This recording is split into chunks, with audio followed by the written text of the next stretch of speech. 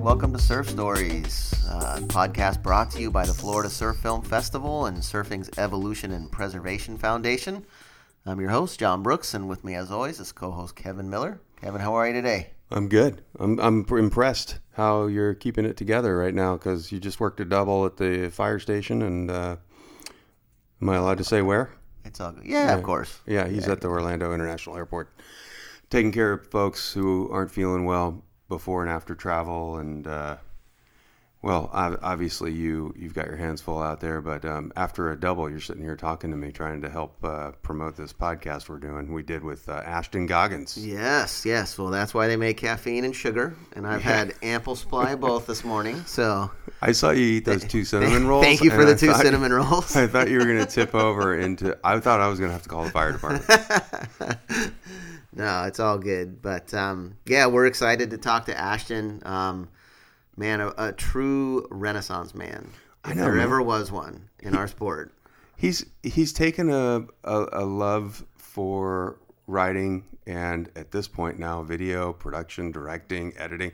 I mean, taking on ambitious projects and getting them across the finish line. Yeah. Somebody has got to give this guy an award. I don't know. I'm really impressed with all of his hard work. Let's make one and give it to him. Yeah, I swear. I mean, the Andy movie alone. The Goggans. The Andy movie that was meant to be made. Oh, yeah. In 4 parts, produced by Stab and released on the platform, the Stab Premium platform was, groundbreaking. We took all 4 parts and boiled them down into 2 segments, showed them. You'll hear a little bit more about this during the podcast, but what a COVID project right there. Yeah. And I imagine when you are growing up on the Gulf Coast of Florida, you probably don't foresee yourself, going to school in New York for writing and becoming the editor of Stab magazine, and eventually living on the North Shore, which is where Ashton's at now. Some of these projects he has put together are just phenomenal. Proud to call him a Floridian. Absolutely. And also, I thought I was surf starved on the east coast of Florida. Oh, God, yeah. That kid. The Gulf Coast is brutal. Right. So you'll get to hear about Ashton's story. What a human. And we just love having the ability to chat with him and then push this out there because, he's a storyteller first and foremost. Absolutely. So let's get into it. All right.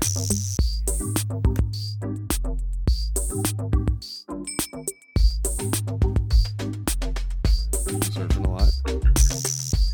Been surfing a bunch, yeah. I mean, we live pretty close to a bunch of little, sort of uncrowded waves in a little corner of the North Shore that is really, kind of nice and, tucked away. And then we can head over to, the east side of Waimea whenever we need to, if we need to go and hang out at the houses and surf those stretch of waves. That's great. So it's a nice little balance between, outer reef, sort of, uncrowded waves and, heavier, shore poundy logs, pipe, sandbar sessions. Yeah. But it's a lot. Really? It's the first year that I have not gotten hurt within the first month or 2 of the season. I usually leave Hawaii limping back to California. Right. And then spend 3 months in a seasonal depression trying to get healthy. So it feels good to be feeling the benefits of the season instead of the consequences. Well, it's probably easier too living there to not maybe feel like you have to go quite as hard. You maybe let a wave go by when you're not in the right spot because you're like, I'm here, rather than I got 10 days before I go back to California. But then you sit on the balcony at Pipe and you watch Justin Quintal get the most insane psycho chip-in pipe wave that anyone could ever dream of after sitting on the balcony with him, talking about what he wanted to do out there for 10 days. I swear he manifested that wave. Those moments feel like you're just because you live here doesn't mean you have an excuse to not surf. Yeah. What the fuck are you doing? That's great. But, Yeah, I was super stoked for Justin to get that wave. That's a career big wave. Winner for Quinny. I can't tell you how many people came up to me because we're very clearly blood brothers. We're Floridians in exile. Yeah. When we're out here, and so many people people on the Vans team that hadn't really spent that much time with him. They were all in the same house together at Pipe that the WSL and Vans are sharing for the season. Okay. And Quinny's like packing pipe waves on his longboard and then going out and fishing and bringing back like giant hauls of fish and cooking up fish tacos. And like a bunch of the team were like, how does no one know how radical Justin Quintal is? And then like 2 days later, he got that wave. Sick. I was like, that's the trash gator. That was amazing. What a wave. Second reef roll in. Just a bomb on that inside reef, too. Just, oh, God, it was so fast. If he would have, and the first barrel was enough. If he would have just done the chip in and gotten the first barrel blown out to flats, that would have been enough on its own. But to get the whole, that second section, he was so deep. It's funny, he had two, like pretty identical boards from Josh Keogh, a 7.5 and an 8.5, those, like, swallowtail channel bottom, like, fucking... Wow. Beautiful, like, weird guns, and they were just sitting in the downstairs room of the Vance house for like 2 weeks. And every time you'd walk by them, you'd just look at them and be like, Jesus Christ, like, those things scare the shit out of you. Like, there's only one wave that those boards make sense on, and it's like that wave. Yeah. And when I saw that clip, and also like the like behind the scenes context of like Jimmy Wilson being in the Vance house, like watching the Jaguars come back from fucking whatever, like 27-0 at the same time. It was like, there's a lot going on for the Florida kids there that day. Yeah.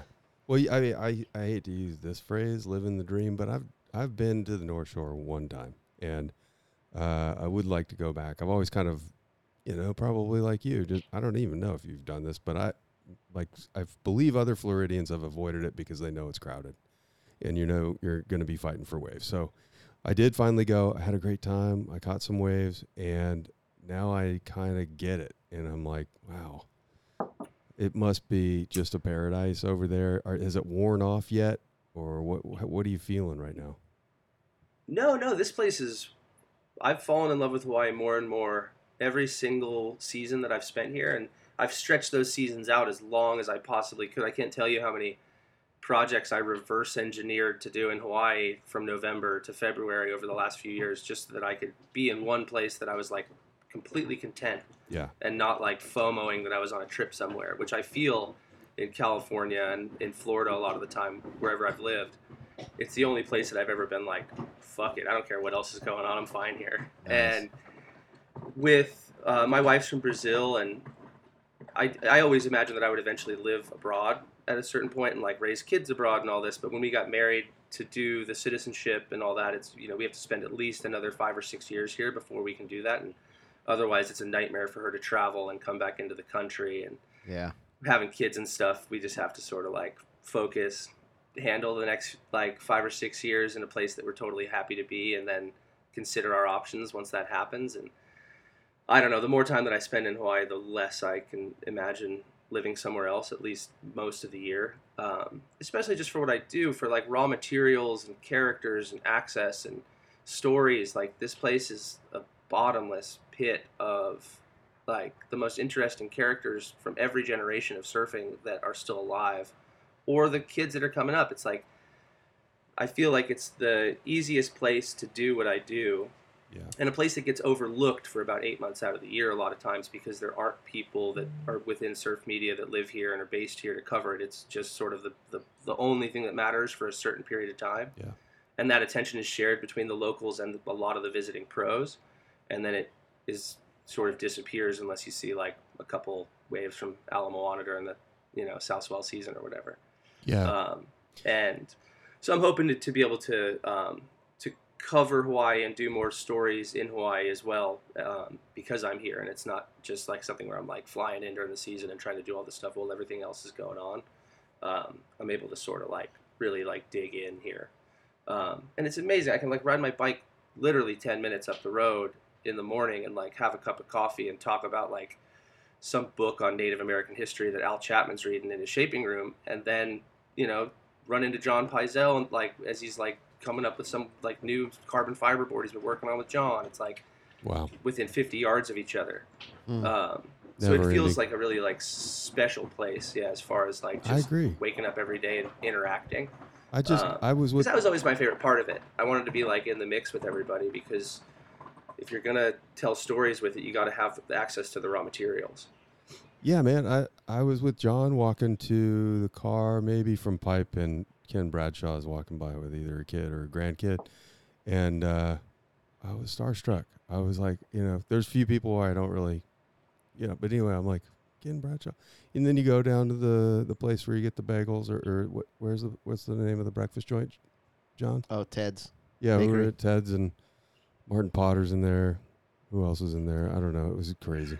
Everybody's in there. Yeah, everybody's in there. What I love about the North Shore, though, is there was a day at Pipe, like maybe 2 weeks ago, right before the shootout, and it was like pumping all morning. It was one of those days that everyone's like, oh, they should have run the contest. They should have run the contest. And it was just like 3 hours of the best local kids that were like getting ready for the contest, all free surfing. And that kid, Joey Johnston, he's like an underground North Shore kid growing up as a Grom, and then had to make some sort of like tough decisions, and ended up going to school in San Luis Obispo in California, and like has had this like banner year. But it's like 10 foot. Joey gets this crazy barrel, and as I'm walking up the beach watching this happen, I realize that I'm like saying hi to people, and all of a sudden I like lock eyes with fucking Matthew McConaughey, and Matthew McConaughey is just like sitting on the beach, just like hanging out, nude. No one gives a fuck. Like no one's even like walking up to him trying to take selfies. Like no one cares. Joey gets blown out of this tube and comes in, and they like fucking chair him up the beach, and it's like this whole spectacle. And I was like, that's it right there. Like doesn't matter who you are when you come here. It's like it's what happens in the water. It's kind of like Smyrna. All right. Yeah. I don't get starstruck very often, but I wanted to just like sit down next to him while that session was going and like put a mic on him and be like, let's just narrate this heat for me, you know? Yeah. For any fan of surfing, it is a special treat. There's all kinds of in your face. It jumps off the page of the magazine, off the TV, right in front of you. It's a really special place. And I think it's also a place that like teaches you a lot of lessons. Like I don't know, I feel like there's certain like places that if you spend time there and you experience it, it prepares you for any other experience that has similar variables. Like if you live in New York, you're prepared for any city in the world when you travel. And I feel like living in Hawaii, especially as a Haole kid, like, and a kid from Florida, like it makes you feel small and like you are not a majority as far as the culture goes, and it forces you to like interact with a culture that is not yours, and that requires like a certain amount of like humility and getting over feeling awkward, saying hi and introducing yourself and reintroducing yourself and telling people your name over again if they forget it, and just smiling and looking people in the eye wherever you go and being like open to it. Because you see people come here and just like curl over and like feel intimidated by it because it's foreign to them. And I feel like that's a very like strangely like limiting attitude to move through the world of being like, oh, it didn't feel like it was like a open like tourist destination. Everyone wasn't there to serve me. Yeah.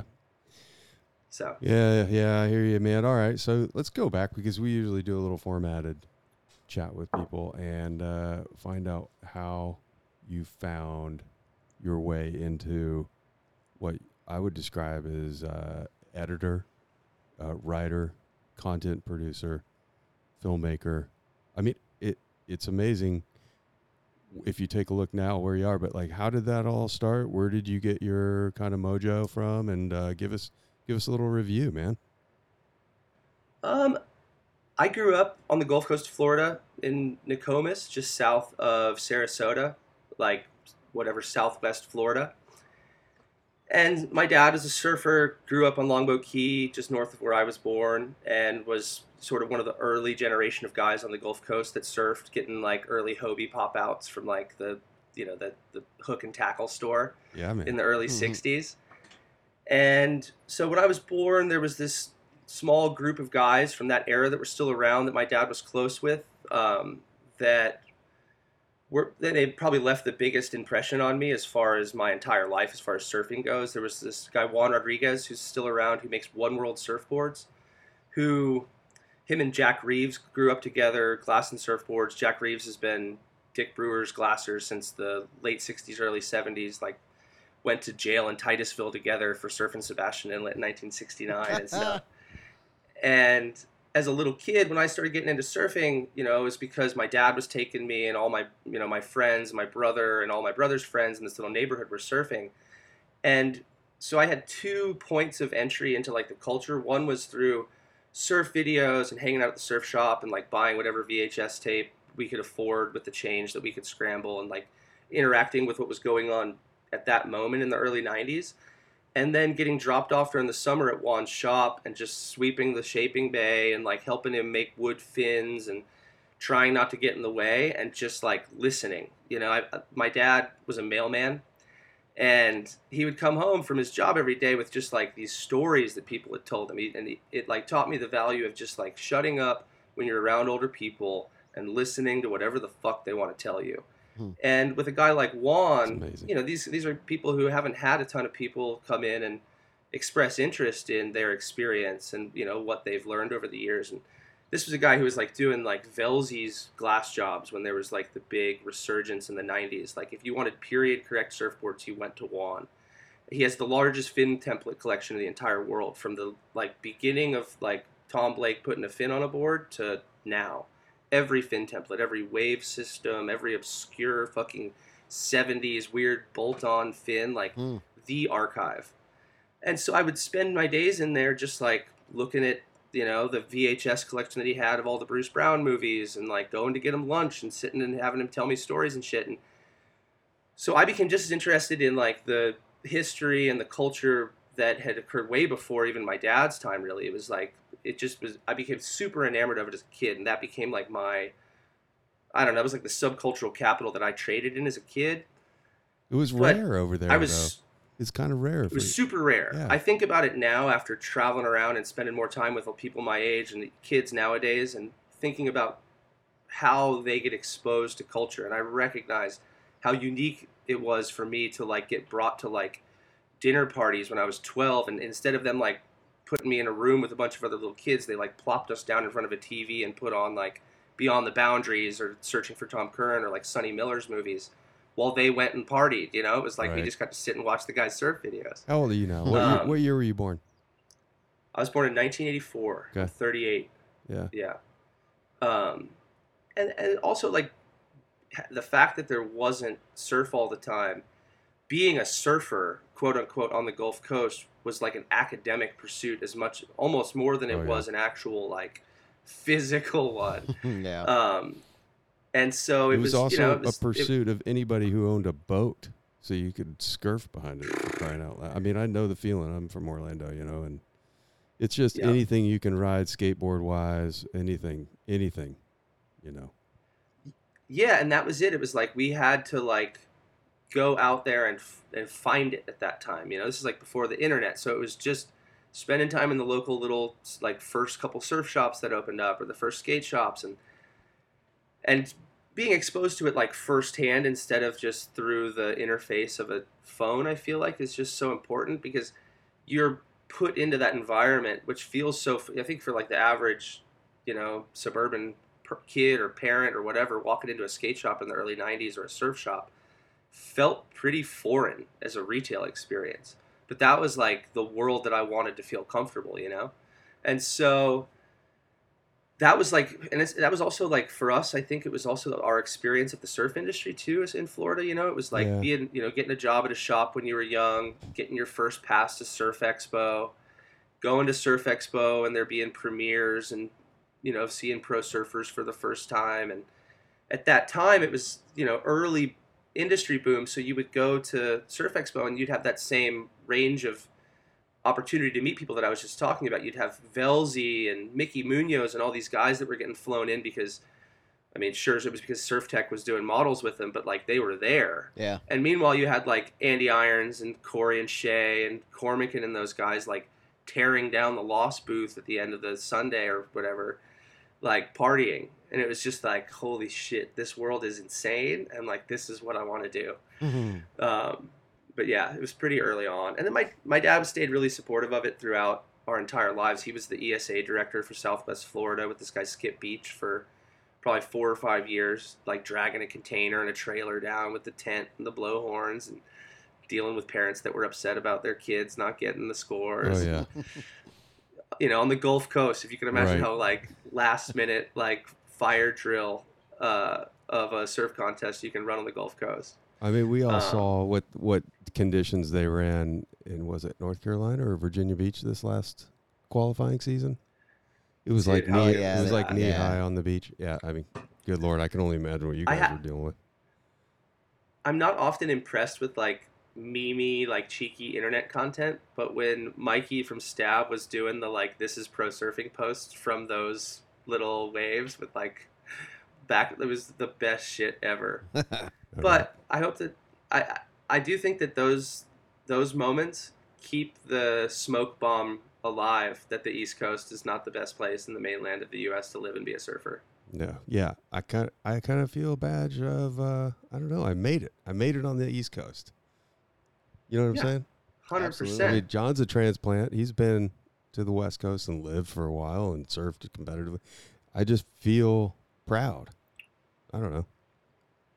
Anyway. I feel like East Coast surfers are maybe the most appreciative in the world. Oh yeah, full stoke on small waves.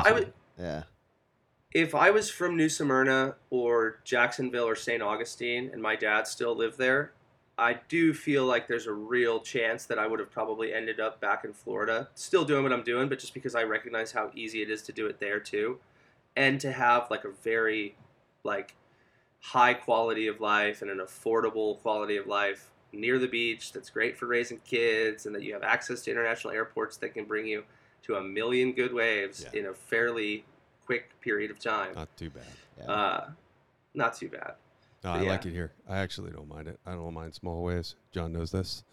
Dude, what happened to where you were like, I think I want to write an article for a magazine or work for a magazine? How did that go? I'd always kind of wanted to be a writer. My dad was always super like romantic about being a writer. Yeah. And I think secretly that's still what my dad's done all types of things. A lot of them like questionably legal. But most of like his life, I think he's been more interested in doing sculpture and writing than anything else. He's just never had the like time or opportunity to commit himself to it. Sure. And just in the last few years, he's really like dove into it. But I know that I got that from him. And also like, I don't know if my dad told me, but similar to his job, that it gave him the ability to just interact with like everyday people like on a different level because of the dynamic of their relationship. I felt like being a writer, even just being like a newspaper, like whatever beat reporter, that it gave you a reason to go and talk to people that you wouldn't otherwise have a reason to. And I just felt like that was like such a superpower. Like if I wanted to go talk to a writer or an artist or a filmmaker that I was interested in, I could come up with an excuse to do that. And I just couldn't think of anything else that would allow me to do that. And so, yeah, I mean, it took me a while to commit to it, though. I was always until I was about 25, I was always interested in doing something in the surf industry. I started the surf shop with some friends in Sarasota when I was like 19. I remember and we did that for a few years, and then I left to go to school in New York to be a writer. But I just started doing like some random like beat reporting for like the local New York Times newspaper when I was there, just doing like community events, and like if they were doing like a Christmas Carol fucking festival at the local like whatever VFW hall, I would like go and cover it and shoot photos, and it would run in like the early 2000s newspaper. Nice, paying your dues. And so I was interested in writing, and I took some community college classes and just was like, all right, I think, and this is one of those like weird facts that I feel like they keep from you when you're in high school, but right before I decided to go to college, someone told me like the acceptance rate for transfer students in their third year from any school with good grades is like 10 times higher than getting in your first year out of high school. So if you go to community college and you get good grades, you can pretty much get into any fucking school you want. And so I got really good grades in community college and had good relationships with all my like writing professors. And I did this random photo trip up to New York City with Larry Mayo, who was my shaper at the time. Yeah. Who has been like, he was probably the other biggest influence on me as far as in like my adolescence and early adulthood. At the time, Larry was married to a woman that owned the Social and the Barbecue bar? The other venue, the barbecue bar and all that stuff. Yeah. And so he was living in Orlando and had a shop there. And so I would drive to Orlando and we would go see like Jose Gonzalez or the Mountain Goats or the Yeah Yeah Yeahs and like hang out and have these big nights in Orlando and then wake up in the morning, have a couple mimosas and then go into his shaping room. And he was at that time kind of the only guy that was like really tuned in to building sort of like all the alternative boards that I was into as far as hulls and Bonsers and twin fins and like sort of whatever involvement era longboards and stuff. Yeah.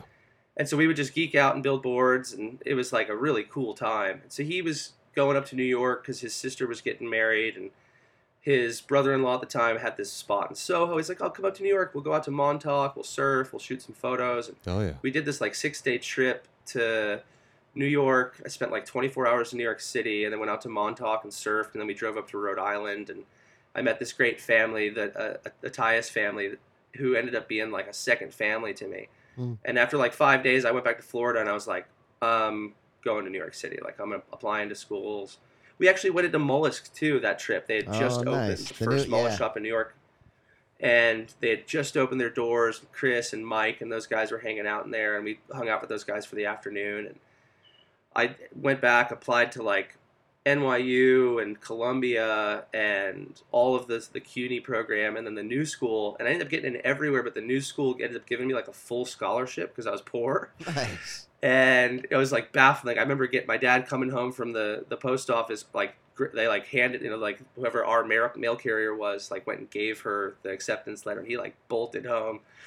Touchdown. And so, yeah, my brother and I ended up moving up to New York, and I worked at Mollusk for like the time that I was there. And that was really where I started to sort of piece together that you could do a little bit of everything, that you could be a writer, you could be interested in like real journalism and maybe still make surf films or work in like the more subcultural aspect of what was going on at that time within the sort of board design space and the resurgence of like all those sort of shapers from San Diego and California that were starting to build boards and get credit for it again.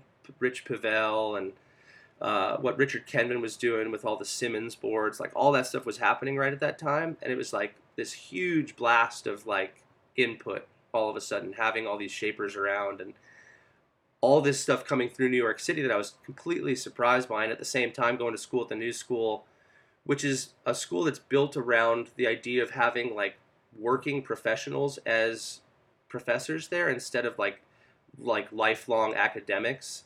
And especially for like a writing school, they bring in like New York Times critics and Time Magazine staff reporters and like all, at that time Christopher Hitchens was teaching there. Oh, great guy. I like that guy. And so you could sit and have, the classes that I was able to sit in on, and it was like this huge exposure to like all these different worlds. And I ended up interning at this literary journal for a while, and sort of, it's called N+1, and got like another sort of glimpse into publishing and that world. And sure. A lot of it seemed sort of overwhelming. There was a point where I was like applying for like a fact-checking job at the New Yorker and like thinking I was going to live in New York forever and just do it. And I was like, there was like all these stuff that fell apart after I graduated college, and my brother and my roommate at the time left, and we were all like just sort of over it. At the time, I wanted to like burn New York to the ground when I left. Yeah, there's no way you were staying in New York. I mean, knowing you now. No, it was like the fifth winter, I was like, fuck this. This is insane. Like, I'm from Florida. It's fucking 20 degrees, and it's still wet and slushy.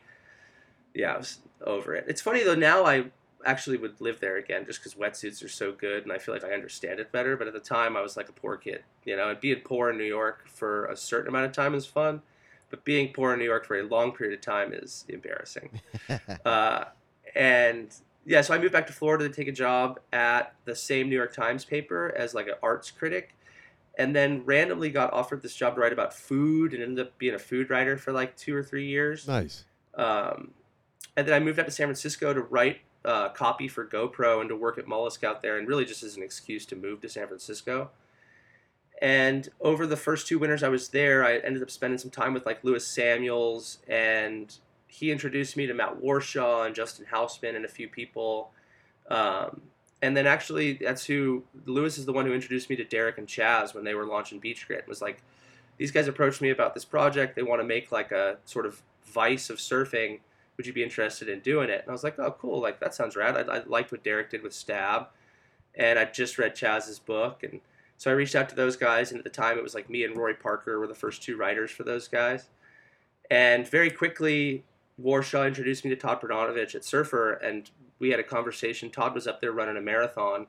And I was working at Old Navy at the time as a copywriter. So I just like biked over to where he was like finishing up the marathon at the Ferry Building. And we sat down and had a conversation, and he was like, when can you start? Like, we'll just make up a job for you. Oh, no way. And I was like, okay. At the time, I had a girlfriend up there, and my brother and I were living in a house, and I had a dog, and it was like a total like uprooting.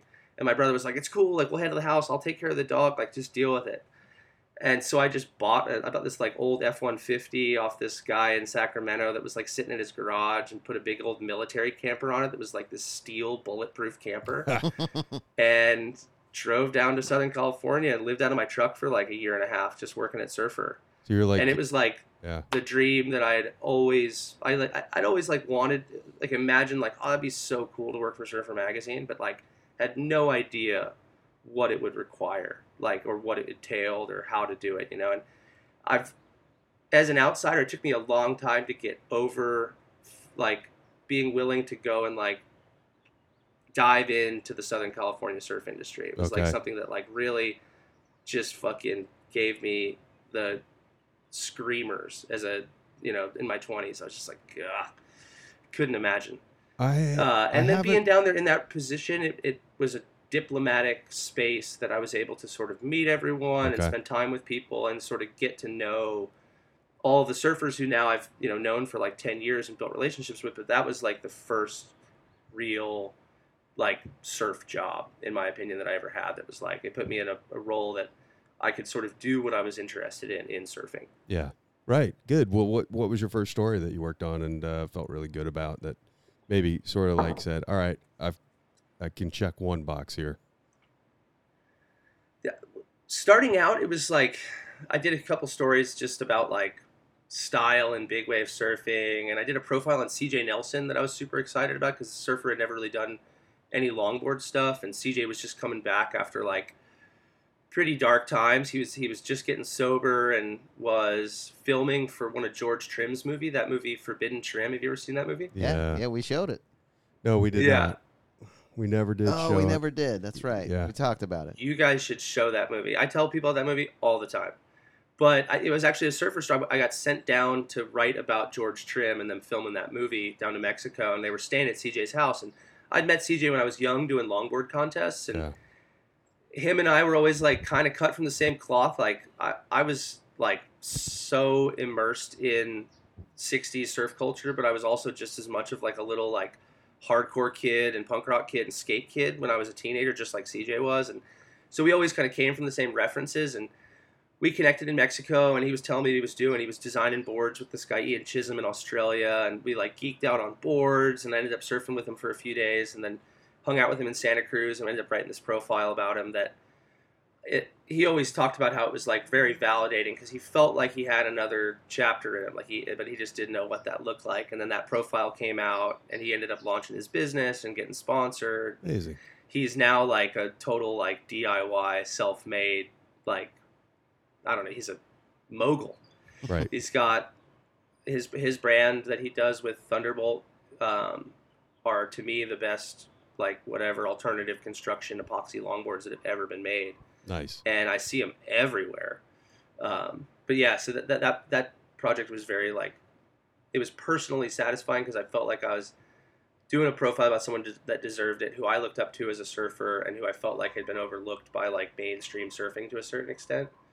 And then the next story was really a whole issue of Surfer. But the reason I first became interested in working at Surfer at that time was because they had done a big issue with a cover that had a Jeff McFetridge graphic on it. And can you repeat that? I was like, oh, Jeff who? Oh, sorry, they did Jeff McFetridge. Okay. The San Francisco artist. He was like part of that Beautiful Losers generation, but he did the duct tape logo a few years back. That's like the roll of tape with the surfer going through it. Yeah. He's probably the most like successful graphic artist out of the like skate world. He's like Spike Jonze level, like internationally famous. Gotcha. But Yeah, they did a cover, and it was like a black and white cover, and it said "Addicted" underneath it, and it had this guy like carrying a surfboard on his back. I was like, fuck, it's so sick that they had a cover with Jeff, and I opened it up, and it turned out that this guy that I had worked with at Mullis, Jim Newitt, had taken over as their art director, who was this English longboarder who, him and I, just the same thing. We were interested in like kind of the same stuff as far as the 60s stuff goes, subcultural aspects of surfing. Like we just like resonated with each other. And when he was at Mullis, we talked about starting a little magazine. And so I hit Jim and was like, I can't believe how sick the new issue of Surfer was. I didn't even know that you'd gotten the job. And so we started talking, and he's like, oh, you should talk to Todd. Warshaw told me I should talk to Todd. And then that was how like the whole connection came. But the next year we were doing the big issue, and I pitched a profile on Raymond Pettibon that I knew that I wouldn't be able to do, but that Jamie Brisick would be able to do because he knew him. And so we were able to send Jamie Brisick to interview Raymond Pettibon, and licensed Pettibon for the cover of Surfer, which for me is like a surfer and like a punk rock kid who was obsessed with, you know, Black Flag and all the stuff that he did in the 80s. It was like this like perfect collision of worlds. Yeah, give our listeners a little bio on Pettibon. So Pettibon is a South Bay artist that did most of the iconic artwork for all of the SST Records bands like the Minutemen and Black Flag, and who's gone on to be like one of the most prolific and celebrated American artists, like a canonical American artist at this point. And a lot of his paintings deal with, well, his subject matter varies, but a lot of it is a mixed media of baseball, sort of political figures, cowboys, and surfing. And his surf paintings are these like wild, imaginative, like hyperbolic waves with this really like intricate, poetic scripture underneath that tells a story. And I think that's what the cover graphic that we did was this big black and white painting of a guy surfing a wave, and it said "Home of the Brave." And it was this story. The whole issue was dedicated to like American surfing today, which I thought was kind of weird and cringy, but for it to be Pettibon's text, it somehow like deflected it a little bit. Of course. Yeah, but I'm getting schooled here too, by the way. I'm loving all this. Yeah, it's awesome. If you want to invest in one of the best books that's come out in the last year or two, as far as like surf, art, whatever, the new Pettibon book, I think it's called Point Break, that Rizzoli just did. It's like the full collection of his surf paintings. Everyone should own that book. It's fucking incredible. That's great. But then in that same issue, I was able to go and do that Sebastian Inlet story, which they sent me back to Florida, and I was able to drive around Central Florida interviewing Keckley and Bill Hartley and Larry Pope and Kelly and all these guys for that project. And actually we ended up making like a really short little like 4-minute documentary from some of the interviews and stuff that we pulled for Surfer, which was like the first surf film really that I made, now that I think about it. I saw that. Yeah. And that story for me was like, I don't know, like I feel like the East Coast, like you guys surely do, has always been like a little bit of a redheaded stepchild from an international standpoint, but certainly from a California perspective. And if you look at Sebastian Inlet, like it's the best example of how the East Coast has had moments of like complete and total fucking dominance of surfing, and that wave almost like alone created that many Pipe Masters wins and world champions and fucking East Coast champions and, you know, like CT guys. Yeah. Is one of those stories like everyone should know that. That's like, you know, fucking the Del Mar skate park, or, you know, fucking Burnside, or it's one of those places that should be like seen as a monumental moment in surf history and a massive loss with its like whatever destruction. Yeah. And so yeah, it was like that was a very for me it was like the most rewarding story I'd ever written. Yeah, that's cool. Like even just like interviewing Kelly and having him like tear up telling stories about being a little kid like fishing with pieces of bread off the jetty with his dad camping there. Wow. I was like, yeah, that's fucking Florida. You know, for people that don't understand it, like that's what it wasn't like. It wasn't kids growing up in California. It was a bunch of little redneck kids running around wild, you know, East Florida. Yeah, getting screamed at by Trip Freeman. Yeah. Exactly. I've never surfed monster hole in my life. Have you ever got it? Oh, yeah. I have. So good. It used to be like the thing for all the performance longboard guys in like the late 90s to go surf Monster Hole, because Sebastian Oelet was like pretty fucking frowned upon unless you were Steven Slater to ride a longboard. Yeah. And, you know, you'd have heats. You'd be down there for a contest. And you're like, fuck, I'm not going to go like surf like shitty shorebound like down at like Third Peak. Right. Monster Hole's like at least kind of breaking. You out there and be like, ugh. But that's kind of what the waves feel like kind of by my house, honestly. It's like you're out in the middle of nowhere. Bull shark backyard. Sketchy paddles. Oh, good God. Yeah. When you're hiring for a small business, you want to find quality professionals that are right for the role, and there's no faster or effective way than through LinkedIn Jobs. Your time and capital are precious, and there is a powerful resource that can help you focus on what you're good at and integrate people into your team seamlessly to help grow your business. LinkedIn Jobs has created the tools to find the right professionals for your team efficiently and for free. LinkedIn isn't just another job board. Everyone is already on LinkedIn with their resumes and references, and now LinkedIn has designed a hiring platform to connect you with candidates specifically qualified for the job that you post about. More than 1 billion professionals meticulously organized to connect people by skill set to help us all advance our position.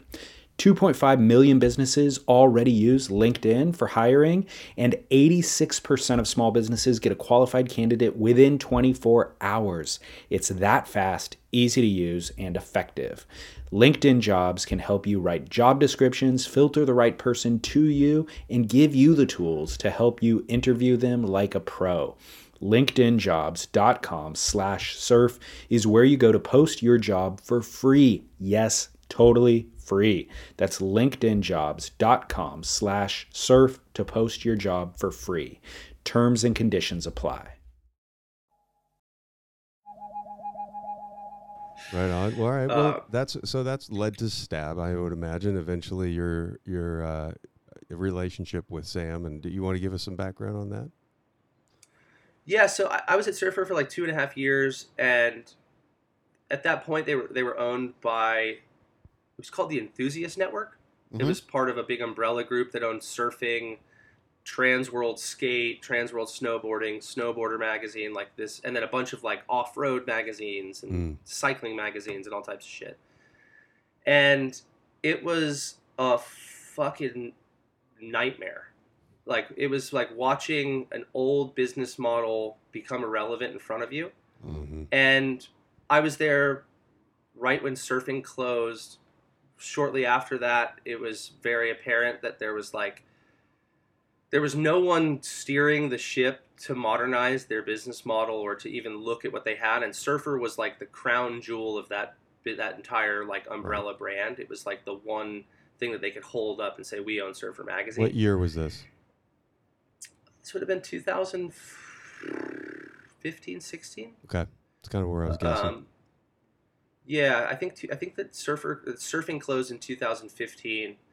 And Surfer stayed on for another 2 or 3 years, I think, after that. But after surfing closed, I worked out like a little bit of a contract shift to where I could be like a editor at large. Me and Xander Hartman, Xander Morton. Yeah. Another Florida who was boy. at surfing at the time. He came over to work at Surfer. Yeah, it's funny. Like, there was this like real battle and animosity between Surfer and surfing when I was there, and like they fucking hated each other. They would fuck with each other. Brendan Buckley, who's now the editor-in-chief at Stab, would like post. I remember Buckley he sent out a mass email to the entire Enthusiast Network email blast and put up posters everywhere for the editor of Surfer Magazine's Dolphin art show. And just like plastered all this like really like bright neon airbrush dolphin art all over the fucking office. And then like would like print photos of him with his head like bigger and bigger and bigger photoshopped each day, and just like constant like fucking petty fucking with each other.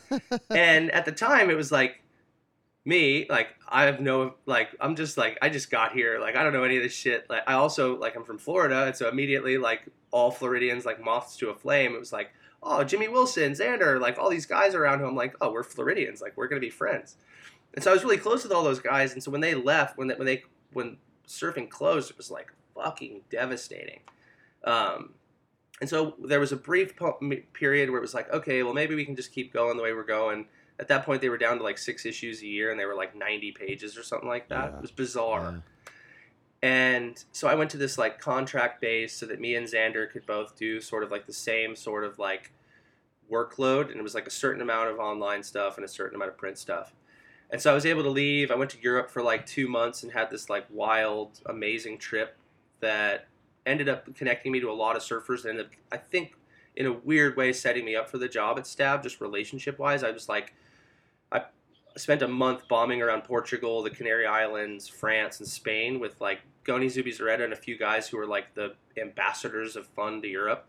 And at the time, there was all these different team trips going through, and so it was just like one thing after the other that we were skipping around to. And Goni ended up winning 2 QS events at the time, like while we were together, and I got to go and spend time at the Pukas factory and do like a Facebook Live tour for Surfer Magazine like a week before their factory burned down, which ended up being like the biggest disaster in surfboard manufacturing history. But like They had this preserved like Facebook Live tour of the entire place, every single board, like right before it happened. And I ended up like feeling like I had met everyone in Europe by the end of that trip. I remember leaving that trip and being like, what? Like felt like I could go to any country in Europe and have like a brother. It was bizarre. And that was sort of in the back of my mind. I've always wanted that to be like the sort of the purpose of doing this job, beyond making things that I'm proud of and doing things with surfers who I feel like deserve the attention. Yeah. It was to really like feel like I've built relationships around the world in these places that I hope to return to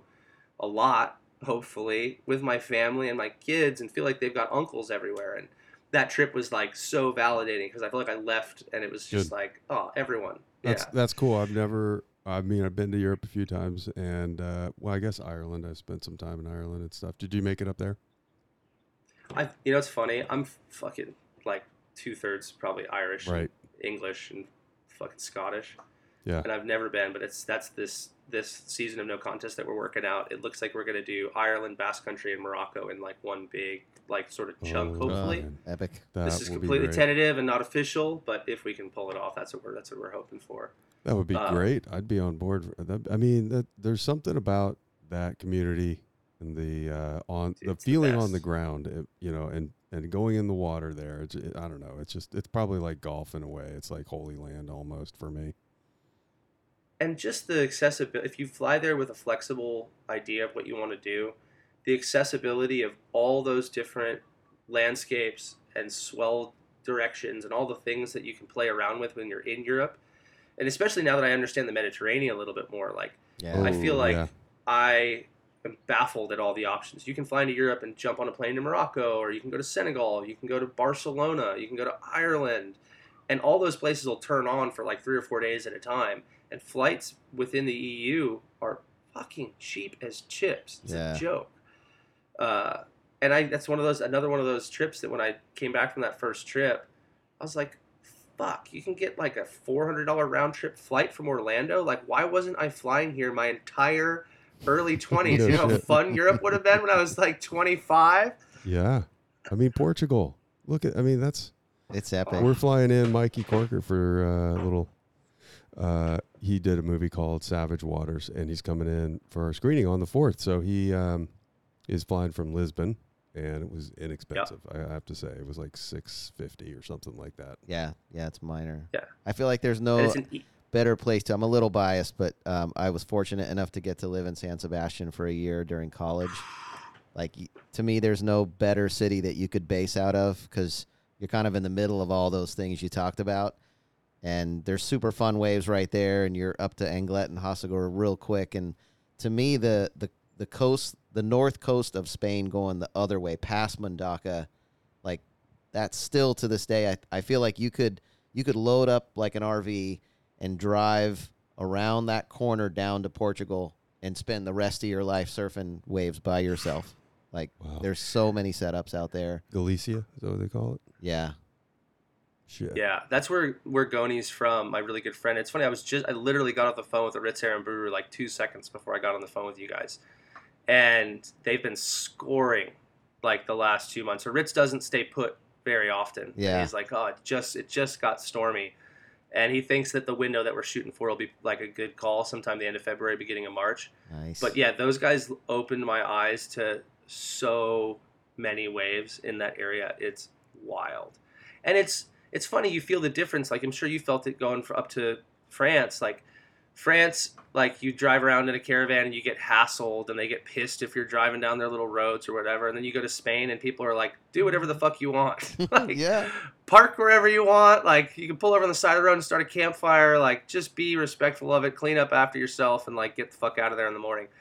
And you end up in these places where, like, you wake up in the morning, you're looking around, and you're like, what is this place, dude? It's, like, so raw and rugged and green. And then the waves are heavy. You're, like, baffled at how, like, solid the surf gets. Yeah, it's nuts.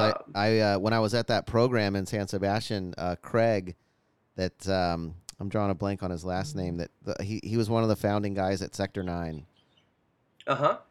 He was on. I don't know Craig's last name. I've met Craig. I should know Craig's last blonde name. Hair. He's epic. Yeah. And and then he had a buddy that was also from San Diego named Thaddeus. But yeah, Craig was there at the program, and we had all gone in together on a little car, and we were driving to Mundaka for a swell, and we stopped. We got a tip from a guy in San Sebastian from the puka shop, and we like drove off the road and drove through the woods, and like we're like, for sure we're lost, you know, and we park in the woods and hike, and then you have to like climb down this cliff on a rope, but you're standing there looking at the cliff, and it's like a perfect triangle of rock shelf, and there's nobody around, and it's like 6 foot, and it's like lowers, but with juice. And oh my God, we surfed for 2 days. I'm not going to say the name of that wave. How sick is that wave? Yeah, it's unreal. It's unreal. You know what I'm talking about. 100%. Yeah, Ritz took me to that place. The same thing. It was like a little bit wonky for Mundaka, and it was like we never even got to Mundaka. It was so good. They were like, we're not leaving. Yeah. Yeah. That place feels like something out of like a Princess Bride or something like that. It feels like something out of like you're in like Robin Hood's woods with waves. Yeah. I want to go. Yeah, it was unreal. And then the next time we did actually end up at Mundaka, pulled into the parking lot at the church at like 10:30 at night, and there was a wedding going on. And they literally just like welcomed us in like we were part of the family. And we just partied with them all night, and then slept for a couple hours in the car, paddled out at like solid 8 foot Mundaka. I could go on. I love that place. The Basque people, I feel like the same thing as the like indigenous Hawaiians. It's the same feeling. People go there and they're like, fuck, the Basque country is gnarly. It's localized. It's this and that. It's like, well, did you fucking learn a couple words in Basque? Did you learn how to say hi? Like, did you spend a little bit of time, or even Spanish? And they're the sweetest people on the planet, dude. They just want to be seen. It's simple. I learned the word pinchos, which is basically tapas. You know. I learned Caixa Polita. Yeah, which Jesus Christ, I don't know. Pretty girl. When I was in Germany, I learned Was magst du heute Abend? But anyway, that's the most obvious example of like cultural smothering is the fact that everywhere has tapas restaurants, and you never see a place that has pinchos anywhere outside of the Basque Country. And let's be honest, pinchos are far superior to any bullshit tapas you can find in Madrid. There you go. Yeah, you got that. All right, so I wanted to just bring up a movie that was really cool in one of our festivals. Luca Merli made it, called Nausicaa. Anyway, it was a Mediterranean sailboat with some surfers on it. It was just beautiful. If you haven't seen it, it's worth checking out. I think Scott Hewlett recommended it to us, and I think it won the best soundtrack or best surf movie short, actually, in 2018. So anyway, you're on your way to riding with Stab at some point, and we dropped the storyline. So do you want to go there? Oh yeah. So that trip, I came back from Europe. I was living in Los Angeles, more or less, sort of at the time, bouncing between LA and San Francisco, and I was hanging out with my friend Matt Titone, who runs Indoic. Have you guys ever met Matt? I haven't met him, but I'm familiar with Indoic. On Surfing Book and Surf Shacks and all that stuff. So I was hanging out with him. He knew what I was dealing with at Surfer, and at the time we were talking about working on a few projects, and we went to go surf this like weird little like novelty sandbar in LA somewhere that doesn't really exist most of the time, but it was like this little secret little like lowers like sandbar in the South Bay that had formed, and a couple guys knew about it, and I showed up, and Damian Farrenfort and Sam showed up, and I'd met Sam a few times over the years, just on the North Shore at Malibu. He was living in LA at the time, and we got along. He was at the time, Stab was owned by Surf Stitch, and he was living in LA because part of the deal was that he would help and keep on as the publisher, and they were partnered with Swell.com.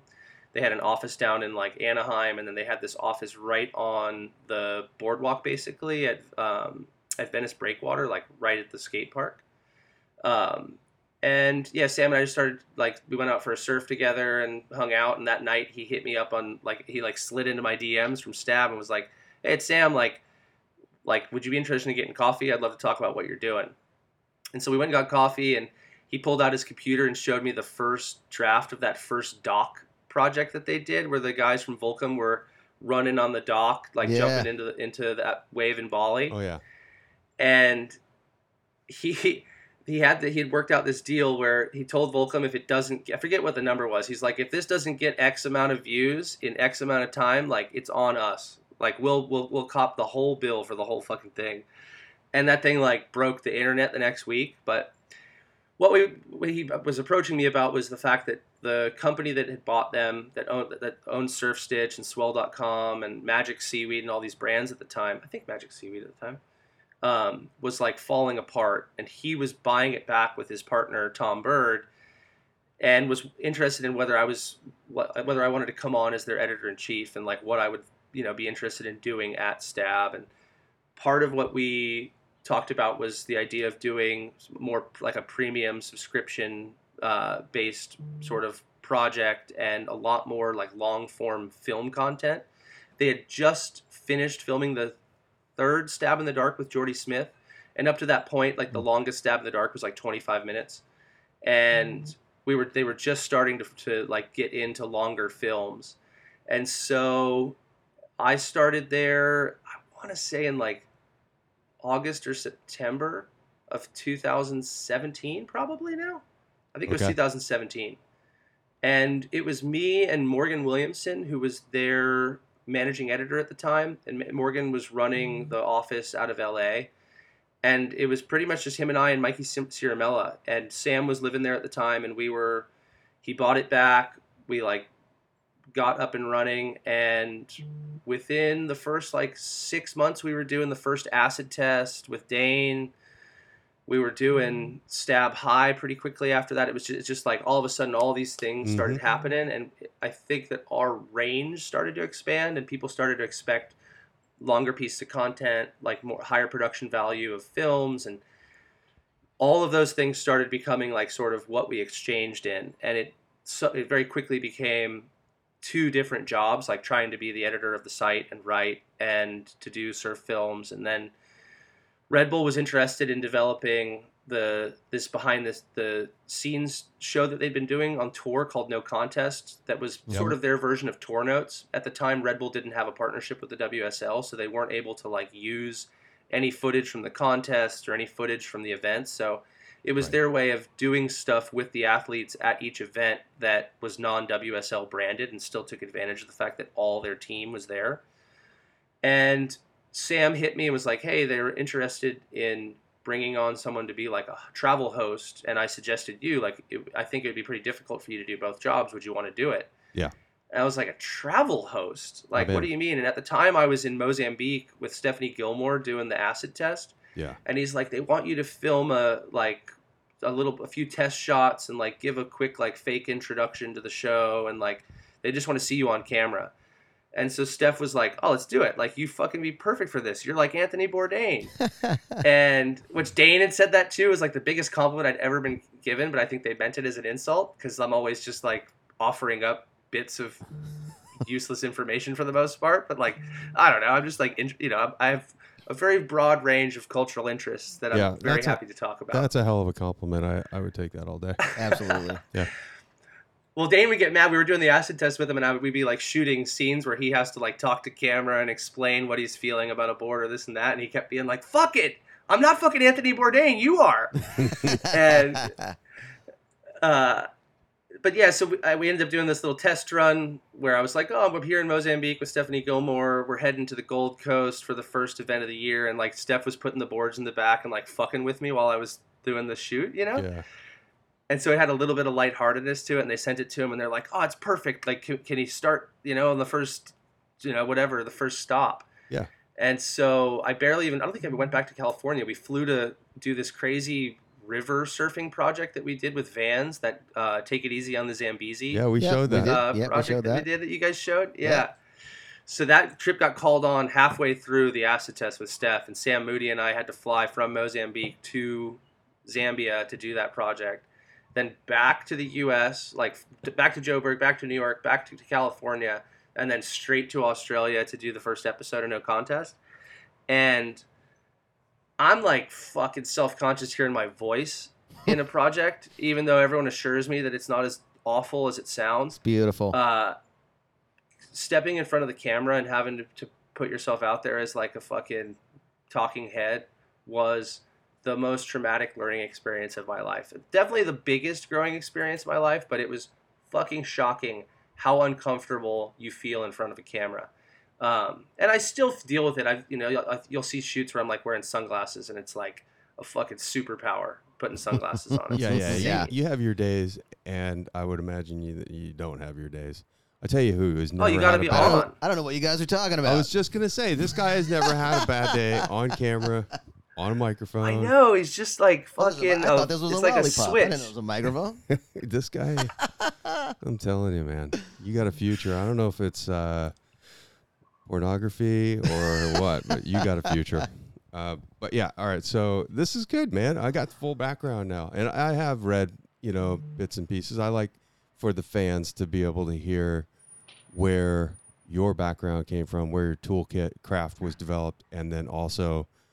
Who had the faith in you to, put you in the place where you can really succeed. And that's where, you get to travel the world. You're kind of, you're in the zone when it comes to finger on the pulse of what's happening. And obviously off camera during contests is really cool, but the other stuff too, where you get to create and direct your own projects. And that leads us into the Andy project, but I don't want to dive too far into your history. I wanted to mention Andy because I thought that 4-part series was one of the first things behind the paywall at Stab Premium, and it was a doozy. I loved every one of them. We actually had you turn the 4+ hour project into a kind of a 2-parter, and we showed it at the festival in June of 2019, I want to say. Mm-hmm. Yeah, and it was a big hit, man. It was Huge the Andy hit. movie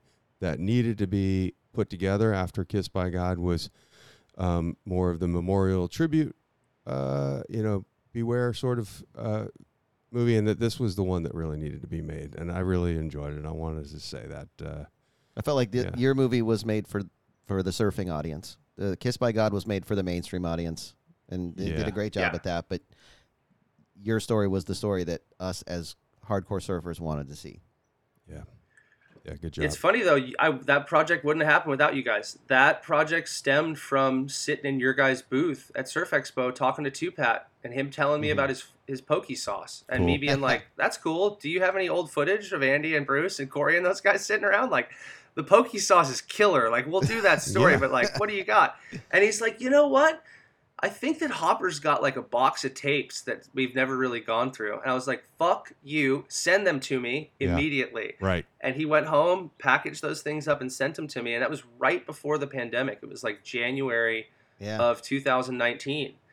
And I ended up spending 6 months of my own free time because no one else thought that there was another Andy movie to be made.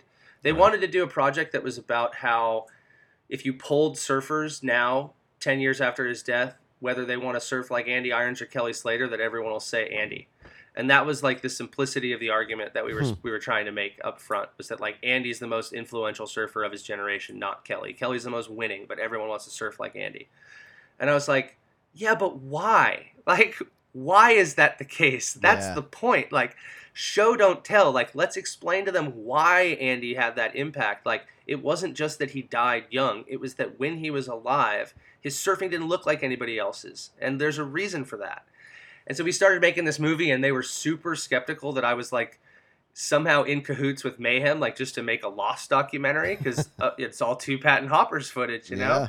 But then other people started coming out of the woodwork, you know, like 2 weeks into it, Jason Hatch, who was Andy's filmer, who grew up in Indian Rocks Beach and was Corey and Shay's filmer originally, hit me up.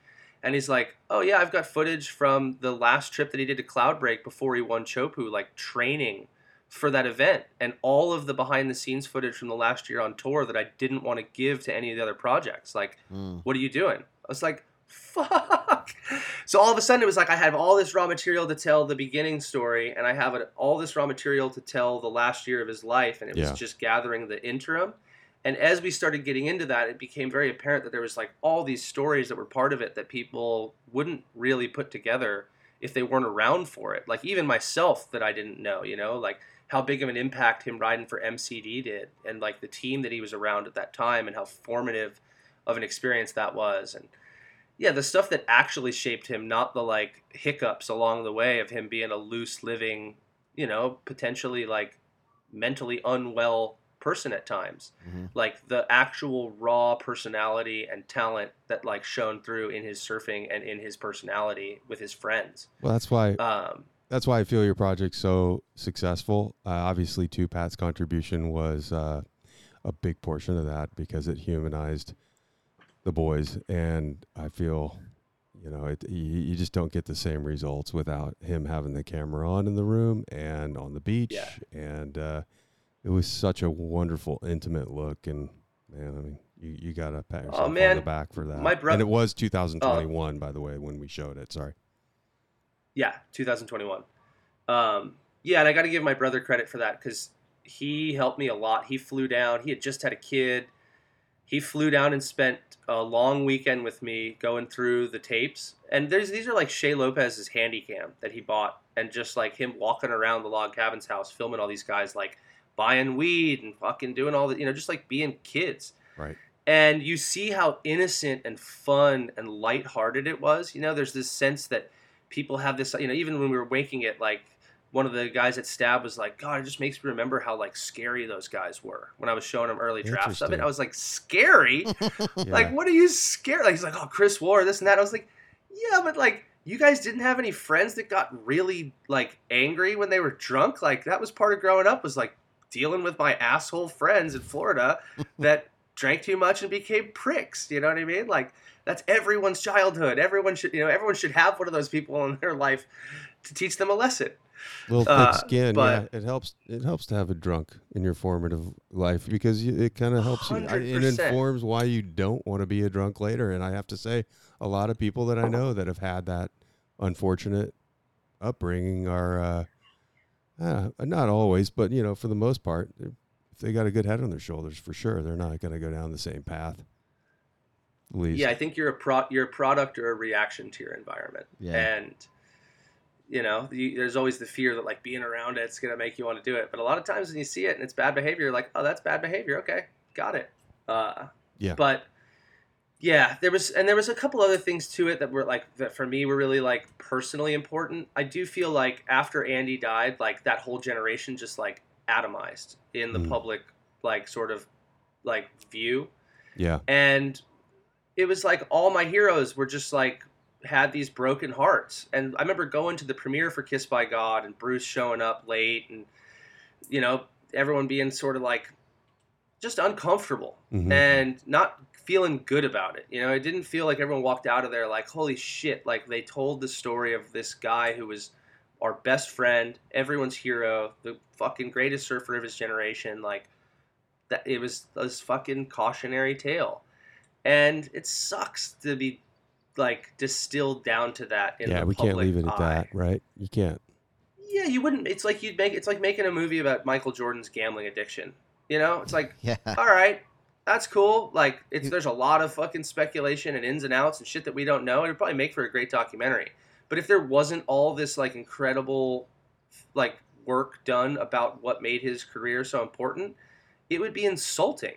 You know, it'd be fucking lazy to not paint the whole picture. It's like, oh, okay. I mean, that's clickbait to me in documentary filmmaking form. It's like, oh, we're going to focus on this. And so we had the freedom knowing that it was like a core surf audience, that we didn't give a fuck what the mainstream cared. It was just like, I want every surfer to understand where Andy Irons came from, who his friends were that he trusted, who those people were influenced by, and how their generation sort of happened. Because to me, that's like the little latchkey kid blueprint for being a pro surfer. You go and you travel and you meet friends who you get along with, that you can pool your resources and, you know, like become traveling brothers. And the other part of it was that Corey Lopez, to me, even though he never won a world title, was the gnarliest kid from Florida, in my opinion, of his generation, and one of the best surfers in the world for such a long time. And I feel similarly that his like sort of profile diminished after Andy, and was also a little bit usurped by Andy because he was so dominant. But I remember seeing a mirrored video of Andy surfing Goofy Foot, and it's like unmistakable how identical him and Corey Lopez surf. I don't know if you've ever seen those clips, but they are exactly the same surfer. It did my head in the first time I saw it. And you do the same thing to Corey's footage and you mirror it, and it's like to a T, the same exact body movements, the same exact fucking structure. Wow. And Corey's still fucking alive. You know what I mean? Corey still like chases waves and is raising like prodigious children surfers, and shouldn't be diminished to like, oh, Andy Irons' buddy. It's like, it's fucking Corey Lopez, you know? Right. Yeah. And so I felt like it really showed them as who they were to me, which were like the two guys, you know, and the same with Wardo and Shea and that whole group to me were like, that was pro surfing to me. Those guys. Cool. Yeah. They could win a contest as a black sheep underdog, and they would go chase the heaviest waves that like only boogie boarders would surf, and like pioneer slabs and stuff. It's like, okay, that's a surfer. Yeah, we're lucky enough to get to see Corey and Shea still surf. They live right up the road from us, and just shout out to Corey's kid, Luke. That kid, never seen a 9-year-old adjust in a backside barrel to dodge the foam ball, but I saw him do it at Ponce one day, and I was like, that kid's gonna be whatever he wants to be in surfing. He's that good. That's kind of how I feel about me at this point in surfing, and I'm gonna go anywhere I want to go. Hey, Ashton, did both of them win U.S. championships this year, Luke and Alana? I believe so. Yeah, and that's what it's funny because Alana's actually, there was a period of time where Luke was a lot better than Alana, and then I feel like Alana almost maybe surpassed him for her age. Like, she just had an explosion and just became this phenomenal surfer in like a 3 or 4 month window. Wow. Yeah. But yeah, the two of them are gonna dominate whatever they want to dominate, whether it's the tour or just surfing in general. Oh, I see Corey with his kids, and I see a dude who like won the lottery. Yeah, like that's great. Getting to live on his terms and have his like the quality of life that he has back in Florida, and being able to give to his kids exactly what Pete gave to them. You know, I grew up with, my dad's really good friends with Pete, and that you can like look any different direction to how you want your life to go, but it's pretty cool the blueprint that guys like that laid out for their kids. And seeing Corey here in Hawaii when they were staying at the O'Neill house and like sitting down at the bottom of the point or the bottom of the reef at Pipe, like watching Luke get waves, like seeing them mirror image get backdoor waves when it was like small and playful. I was like, this is so sick. Like, yeah, cool. We do a portion of this where we put everybody on the hot seat and say, do you have a great surf story for us? The name of the podcast is Surf Stories. You have provided already at least 4 or 5 really great stories, so I won't put you in the hot seat. But if you have anything that you've been thinking about or you want to reflect on surf just stories. Absolute craziness, or it's just we usually like to give prompts, but funny, scary, both. Fell in love, anything like that. How'd you meet your wife? All that stuff is always kind of good. Buried some bodies. Yeah, buried some bodies. let me finish also why you guys, the other part of why you guys making the Andy movie so special. So you guys were the only people that I got to show the whole film to, which I thought was like a fucking gamble. You remember me going into it being like, I don't know if they're going to sit for 4.5 hours of Andy Irons. Like, yep. I think it's good, but like giving people in a break was, there was a reason. Like no one's ever watched a 4.5 hour documentary ever. And it was a testament to your guys' audience, but you guys showed that movie on my birthday, and showing up, hanging out with Shay and Two-Pat and all those guys being there for it, and like having the second showing be like overbooked and more packed than the first one, and just the whole program that you guys run. It's like there's no experience that a filmmaker can have making surf movies that feels better than that experience. Like sitting up at the end of that movie, having Two-Pat talk about it, and feel like he had a sense of ownership of it in front of his audience was like, fuck, this is the whole point. Like, this is it. Like, like you can gauge any number of ways, like the success of your efforts. But like seeing an audience engaged and stoked on a project like that I know meant a lot to Corey and Shay and those guys, I was like, fuck, that was it. And you guys gave me that, so I appreciate that. You're very welcome. Man. I think we can end there, right? I mean, no. Yeah. No. I feel like that's the whole reason why we started this whole thing, and the. Well, what I want to do for you guys now is try and take you guys. Well, now I want to drag you guys on a fucking surf film festival tour. I want to get you guys to go to Tel Aviv. I want to get you guys to go to London. I want to get you to go to San Sebastian. Like, you got to do it. And it's research, like it's. I was going to say, Ashton, I got asked to program the Tamarindo International Surf Film Festival, which is not really like ours. We do this for the community. We do this for people who want to show up and experience movies in a setting that is just non-traditional and have a good time and bring everybody together and bring the filmmakers out, educate the public and all that. What they're doing it for down there is actually for a charity in Guanacaste called Sepia, and they are providing help to families and single-parent families and teens at risk in that community, and so I've decided to help them out. This is my third time helping them out. Their second one got canceled due to COVID the day before they were going to go live, and so to your point, taking a film festival on the road is attractive, and I'm actually going to go down there for this one. I think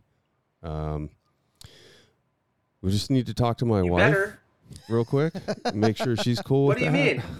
There's I'm going to tee you up for the Floripa Film Festival, too. My friends from Layback are doing a festival during the QS down there at Praia Mole in Florianopolis that you guys have to go to. They're doing it with Salinas Hostels. They have this space right on the beach at Praia Mole. Wow. With this giant pool right across from the water and this like little underground like tunnel that goes to the beach, with a bar right on the beach, a bar right on the pool, and this huge open space to show movies, and then an indoor skate park and venue to do like second screens. Wow. And the hotel fully rented out on the beach for the people that are coming. It'll be fucking bonkers. And they're looking, it's the first one they've done, so they'd be stoked for you guys to like plug them and let people know that it's happening and shit. That'd be great, man. But absolutely. Yeah, dude, because you guys have a scene that represents most of the scenes that are not known as like surf centers of the world, from the outside, but that actually have way bigger and core and more dedicated communities of surfers than people realize, who, because there's not necessarily pumping surf all the time, they're way more interested in the cultural side of stuff, and they want to show up to events and support stuff like that. But I can guarantee you'll have a good time in Brazil. Oh yeah, no doubt. Yeah, my wife used to work for Sundance. She was kind of helpful on this festival, actually. So our model was always the. You want to rephrase that? Kind of helpful. How helpful was your wife on this festival? Let's just say our partner deck looks real good, thanks to her. And we have been a fan of that festival. Been a few times and modeled our format, and we try to just keep the. The Q&As after the movies. You don't want to talk really to filmmakers before the movies. Maybe a quick introduction, but other than that, there's a lot of nuanced shit that you can pick up if you actually go to some festival where they're doing it right. And man, I feel like we've been lucky. We've worked hard. We've made a ton of mistakes, And when it culminates in a coming back from COVID for after a year of not having any public sort of things going on really whatsoever, to your movie, and then I think the next night we had Lisa Anderson and Girls Can't Surf Out, which is, I mean, that was one of the highlights of John and I's thing, doing this thing, and anyway, that was great. But yeah, we are bumping up against it. Why don't we just save your surf story for, unless you got one. Next time. Next time it is. All right. Because I see us coming back on here and having another chat at some point. Anytime, you guys. It's always a pleasure to chat with you dudes. Thanks, man. And appreciate it.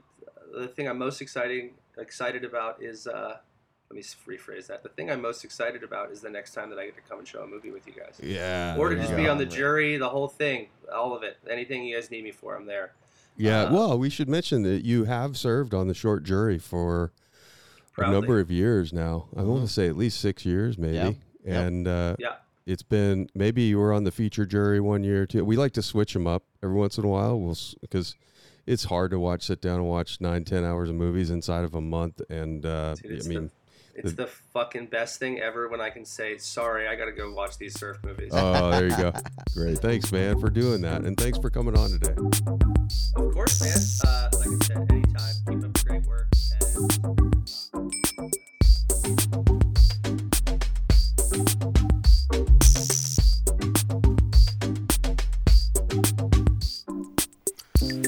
All right. It is always a pleasure to chat with Ashton.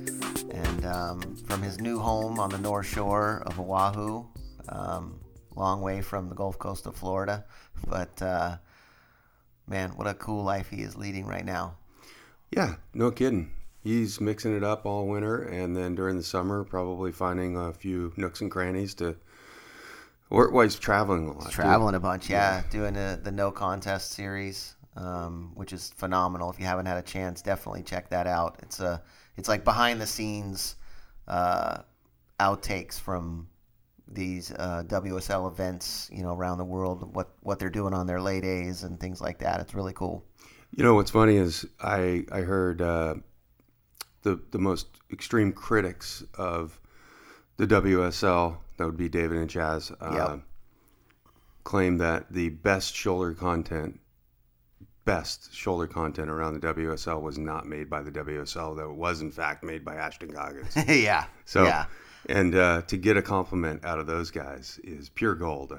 Absolutely. And Ashton does produce some of the best content out there, period. We've shown a couple of his films that he's done with Stab at the festival. Take It Easy on the Zambezi. That was really cool. Was one of Probably his. the most gnarly river wave I've ever seen. Yeah, that was nuts. Yeah. I feel like the Andy doc, as I said already, it was the one that was meant to be made. The temper, the tone, the celebratory nature of Andy's short, unfortunate life, but glorious life, was the movie that I wanted to see. It was the movie that was made for us as surfers. Yeah, The other one was made for the mass public. This one was made for us. It was a more intimate look in the Andy that we knew as surfers, and so it was super well done. Yeah.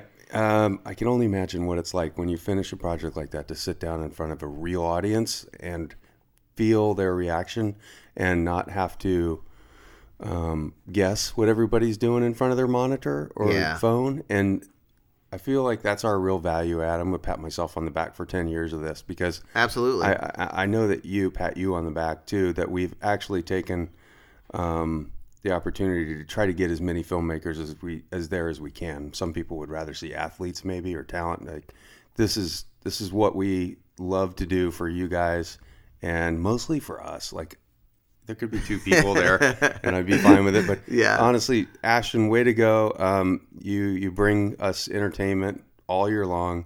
You're doing a great job. Keep up the hard work, and have a great season. Yeah, I am certain that we will be seeing a lot more content from Ashton, and I'm certain that it'll be fantastic. Yeah, looking forward to it. All right. Thanks again for coming on the podcast, Ashton, and to everybody else.